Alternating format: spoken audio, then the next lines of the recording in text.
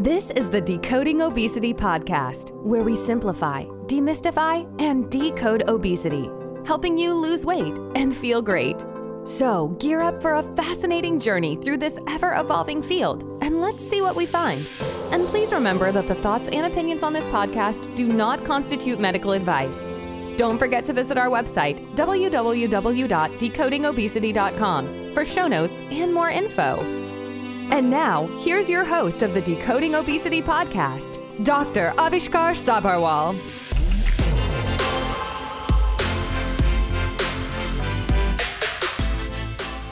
Hello and welcome to another episode of the Decoding Obesity podcast. Listeners, I have created an amazing cheat sheet to help you get started and reach your target of 10,000 steps per day seamlessly. Head to www.decodingobesity.com/10,000 steps to get this resource. That is 10,000 in numerics followed by steps without any space. Now, 10,000 steps per day has become ingrained in our daily lives as a matter of fact. This has become a standard in a way, against which we measure how physically active we are. I always used to think that there must be some scientific basis behind this. I thought maybe it had something to do with how much our ancestors walked on an average per day, but guess what? There isn't. I was shocked when I read about this. This was a marketing gimmick developed in 1965 by a Japanese company to market their device called Manpo Key, which translates to 10,000 steps meter. Having said that, being physically active is beneficial. Any amount of physical activity is better than none. There have been so many devices that have been developed on the principle of measuring steps. Any fitness device you see these days almost always has a pedometer. Given its simplicity and popularity, it is no wonder that we have adopted this concept so quickly. This has become so popular that there have been a number of studies done on the use of pedometers in health, obesity, diabetes, cardiovascular disease, etc. There was an interesting systematic review and meta-analysis looking at the effect of step counting on the changes in physical activity. Meta-analysis, speaking simplistically, is when the researchers club the data from several studies together so they can try and better assess if there is a pattern that they are able to observe. So in this meta-analysis, what they found was that counting steps leads to both short-term and long-term increases in physical activity. The other thing that they noticed was it does not matter if you use a very cheap pedometer or a very expensive device. Another systematic review found something similar. Having a step goal like 10,000 steps was an important predictor for an increase in physical activity. This highlights the fact that having a target to achieve makes it so much easier. The researchers also found that increased number of steps was associated with significant decrease in body mass index and blood pressure. A study from Australia looked at whether increasing the number of steps would have any effect on hospitalization, and they found that indeed it does, regardless of age, sex, number of medications, smoking, or alcohol. For the primary care physicians listening to my episode, I want to point out two important studies from the UK called PACE UP and PACE LIFT.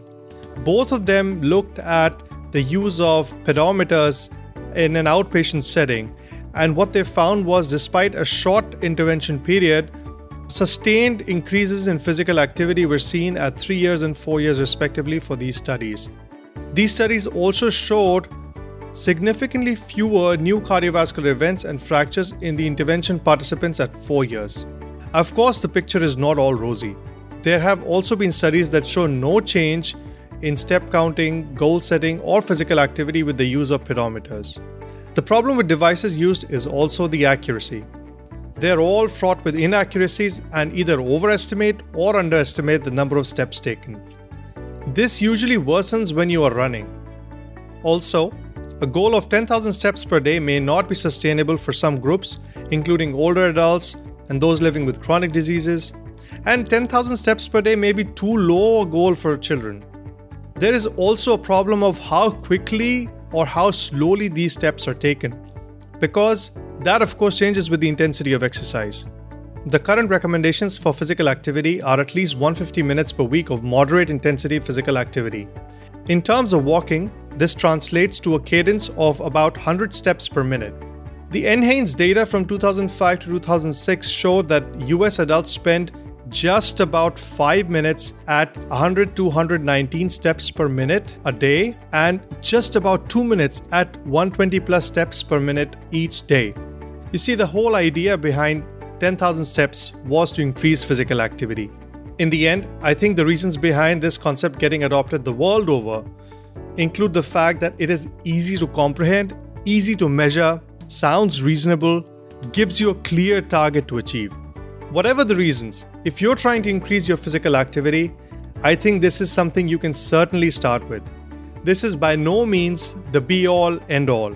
This does not replace the current recommendations of 150 minutes per week of moderate intensity physical activity. What it does is reduce the barrier of entry to the world of physical activity. Physical activity, regardless of whether it is exercise or not, is beneficial. Just like any goal, start small and build upon it. However, 10,000 steps should not be the final destination in your journey to health, but your first few steps. To help you get started and reach your target seamlessly, I've created a cheat sheet that you can download by heading to www.decodingobesity.com/10,000 steps. That's 10,000 in numerics, followed by steps without any space in between. So www.decodingobesity.com/10,000 steps. So how many steps are you going to take today? You've been listening to the Decoding Obesity podcast. Please remember, the information in this podcast should not be used in any legal capacity whatsoever. The thoughts and opinions expressed on this podcast are solely of the host and his guests and do not constitute medical advice. Views and opinions on this show do not necessarily represent the views and opinions of any organization. And that brings us to the end of the show.